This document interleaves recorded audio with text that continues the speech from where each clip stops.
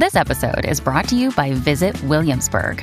In Williamsburg, Virginia, there's never too much of a good thing. Whether you're a foodie, a golfer, a history buff, a shopaholic, an outdoor enthusiast, or a thrill seeker, you'll find what you came for here and more.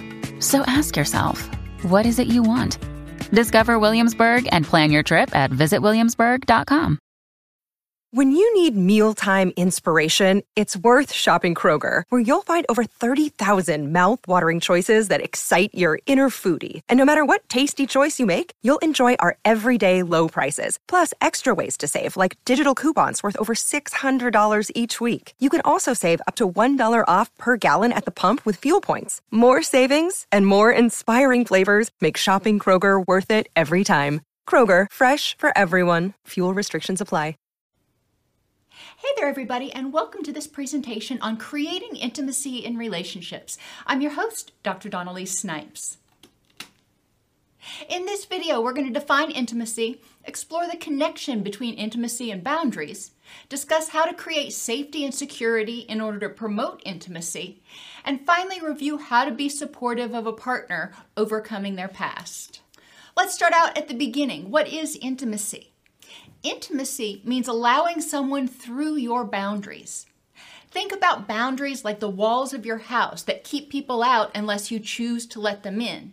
And even once they get in the house, there are walls that divide the different rooms. You're going to let some people into your living room, like your neighbors, but you're probably not going to let them into your bedroom because that's your more personal space. When you let people into your proverbial house or into your boundaries, you're making yourself more vulnerable.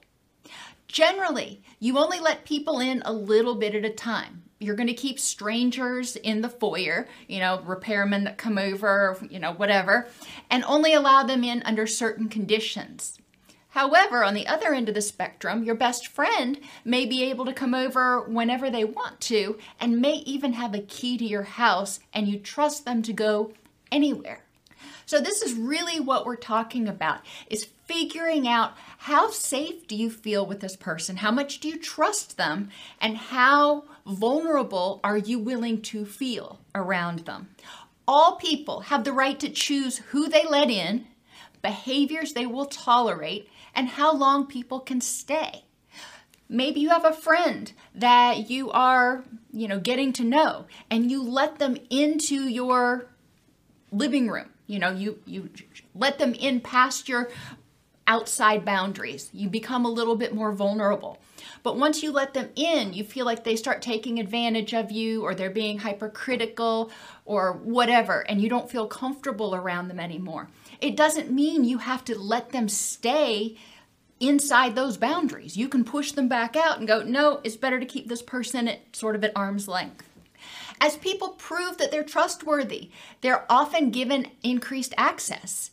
And this can be physical intimacy, where you let somebody come physically closer, somebody you don't know, the repairman that comes to your house. You're not going to let them come in and give you a hug. That's just would be weird. However, somebody that you know, that might not feel out of the ordinary. So as you get to know and trust someone, you may give them a little bit more latitude, or become a little bit more physically intimate. And that doesn't necessarily mean sexual. It means feeling more comfortable to allow a person physically closer. Affective boundaries are when we share how we feel about something. Now, I may share with just about anybody, the coworker, the lady at the register, whomever, how I feel about the weather today. That is not very intimate. That's not intimate knowledge. I may only share with my best friends, however, how I feel about certain other, things like hot button topics like politics or religion or something else. Same thing with cognitively. I may share what I think about things or my perception about, very benign things with people who I have just met or whom I've only known for a short period of time. but I may share my more deeper, intimate thoughts and thoughts about things that are more personal to me with people that I know better, whether they're people that, colleagues that I've worked with for years, or a clinical supervisor, or, my best friend. Environmentally, our environmental boundaries are our stuff. And again, you're going to let different people have access, more or less, to your stuff. And people who are strangers, you're not going to let have free roam of your house when you're not there. You're not going to let them into like your bedroom where you've got your jewelry and, things that you wouldn't want them rifling through. They're pretty much restricted to the common area and maybe the bathroom.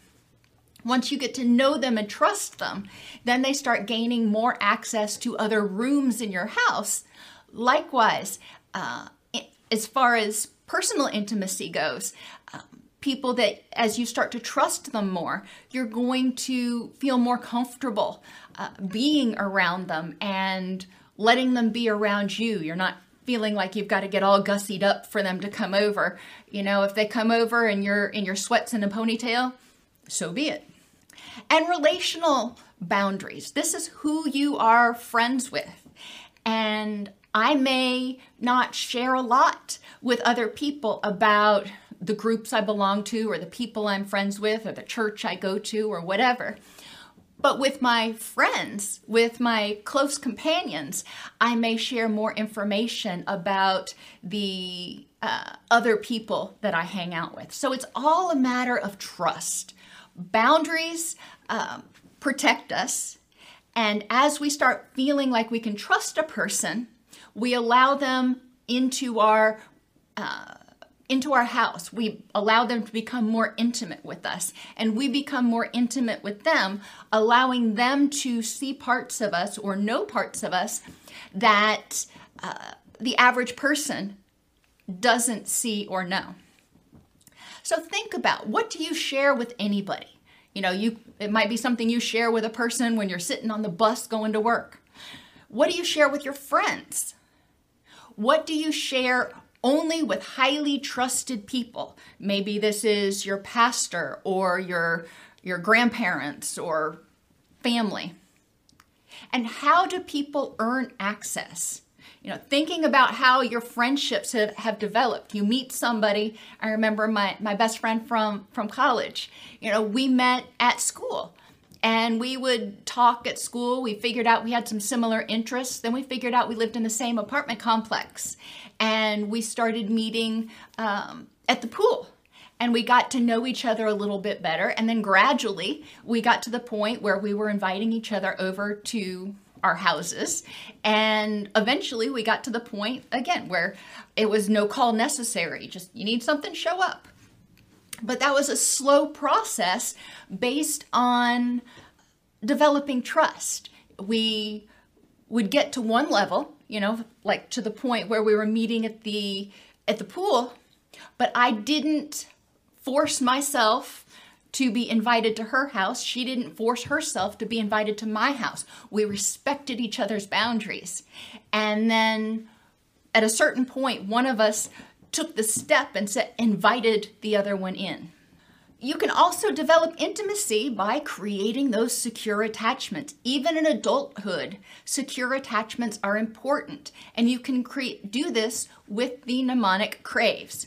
So be consistent.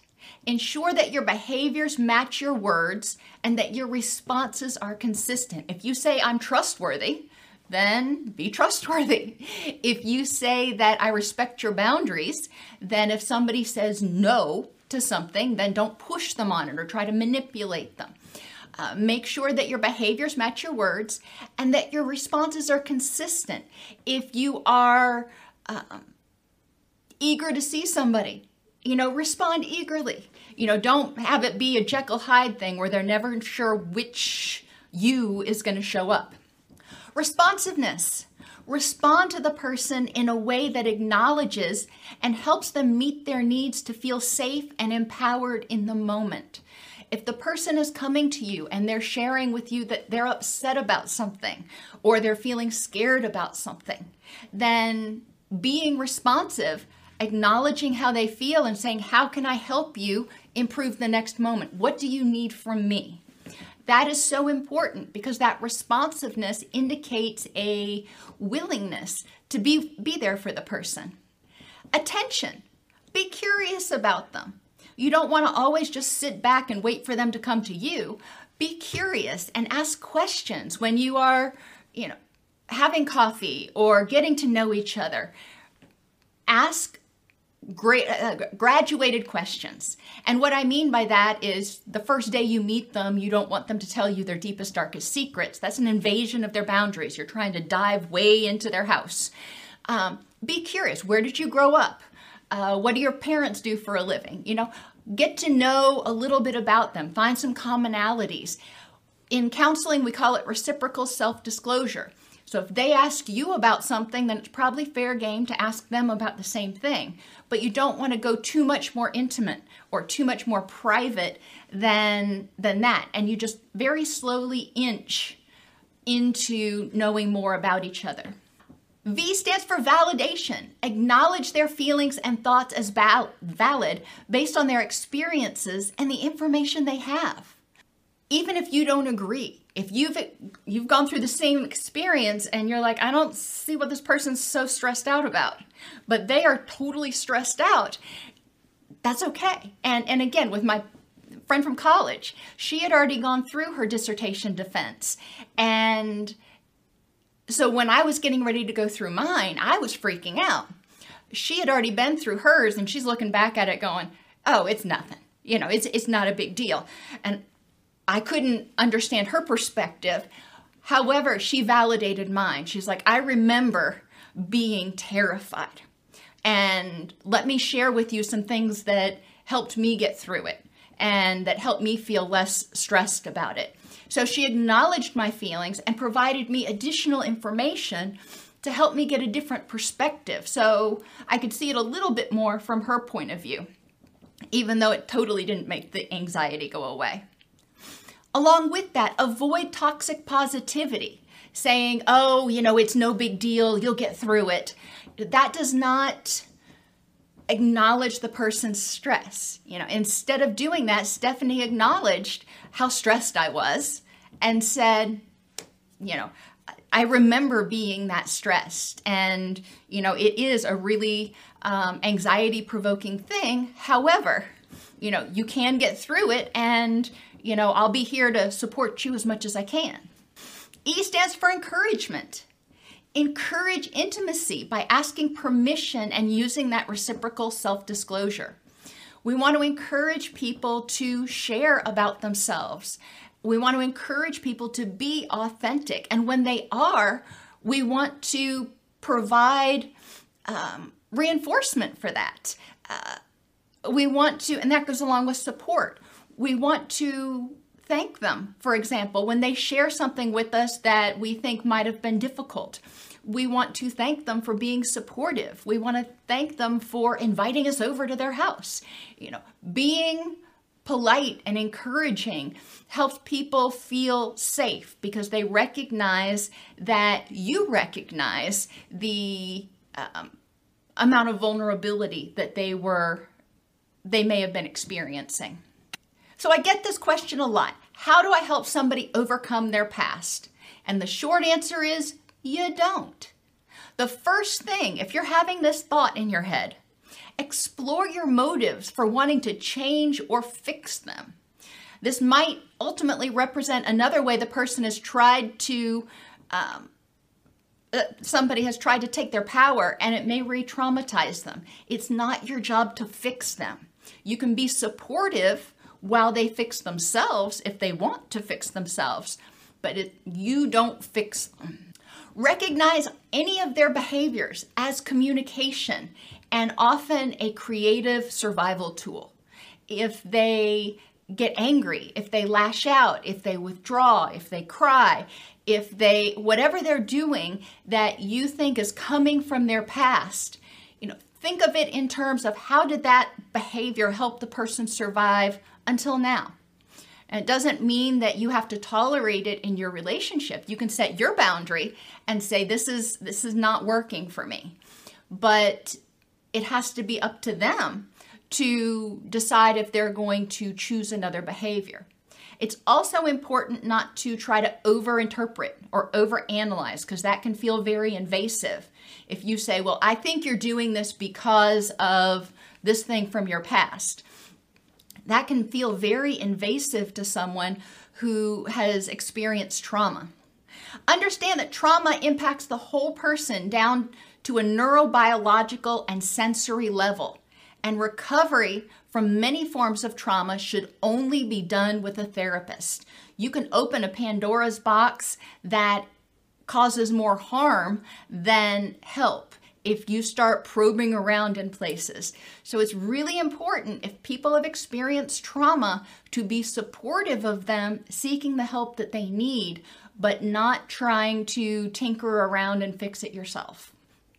As a partner, you can be supportive of the person in their recovery and help create an environment in which they feel safe and empowered. If they feel safe and empowered at home, then they may be able to go out and go to therapy or go to support groups and start working through their issues, knowing that when they come back, even though they feel exhausted and worn down and raw, it's a safe place to be. They're not going to be bombarded or violated in their own home.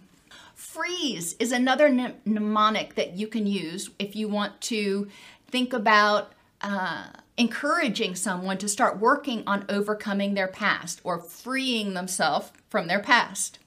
Feedback.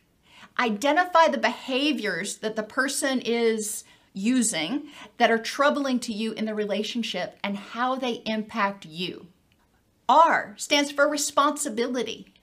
Empower them by asking for suggestions to address the problem. You're putting the responsibility for change on them, and you're saying, I don't know what you need me to do. It's your responsibility to tell me what I can do to help. Whether it's emotional dysregulation, they go from being, fine or calm to being enraged, or there's a lack of trust, or there's suspiciousness, or whatever the behavior or behaviors are. You can identify them as problems for you. You can ask, what is it that I can do to help you feel safer and more empowered in this relationship? It's your responsibility to tell me what I need to do. I can't read your mind. E, empathize with how they feel. They may be overwhelmed, they may be terrified, they may be fearing abandonment, whatever they're feeling. I can't even begin to guess all the different feelings that a person might experience, but it's important to empathize with them about how they feel in the moment with you bringing this up. It could feel terrifying, it could feel liberating, it could feel overwhelming. I don't know, but use your common sense. Read their body language, listen to what they're saying, and be sensitive to their boundaries. If they start becoming extremely defensive, then that means they're feeling unsafe. So you need to back off a little bit. You've planted the seed, now back off. And maybe you can readdress it at another point if it's necessary, or even in couples counseling. Encourage, but don't force forward movement, such as going to therapy, and open communication about what they need. Reminding them that you cannot read their mind. You want to help, you want to be supportive, but you don't know what they need. You can't read their mind. And it's their responsibility to tell you. So encourage them to do this. When they start getting upset, a lot of times people who've experienced trauma haven't had anybody to rely on. So they haven't developed that skill of asking for help. So when they start feeling overwhelmed or anxious or angry or, whatever is going on, their past starts rearing its ugly head, so to speak. That's when you can very gently say, and very matter-of-factly say, I see you're upset right now. What is it that I can do to help? What is it that we can do together to help you move through this? And support the person with unconditional positive regard. What does that mean? That means you love them for them. You may not like some of their behaviors, but even if they do things that you don't like, you still love them for who they are. And so don't say things like, I hate you, or you're the worst person ever. You can identify, I really don't like this behavior. I love you and I want to try to figure out how to help you feel safer and more empowered. Today's cancel culture makes it very difficult for people to feel safe enough to develop intellectual or emotional intimacy with others. And this goes beyond, couples relationships. This is even in friendships. People are finding it more and more difficult to become authentic, more and more difficult to allow anybody in the house past that foyer because they're not sure whether they will be safe. Trauma strips people of their sense of safety and power, and discussing it may make the person feel too vulnerable and unsafe. Remember, developing intimacy is a process. To help people feel safe enough to let you into their proverbial house, remember, we're using the house as a metaphor for boundaries, it's important to create a safe environment, respect their boundaries, and open the door to your home first, which may mean you need to share a little bit about yourself first before you expect them to share anything. You can learn more at DocSnipes.com/YouTube. This episode was produced by Mr. Charles Snipes and presented by Dr. Dawn-Elise Snipes. They can be reached by email at support@DocSnipes.com.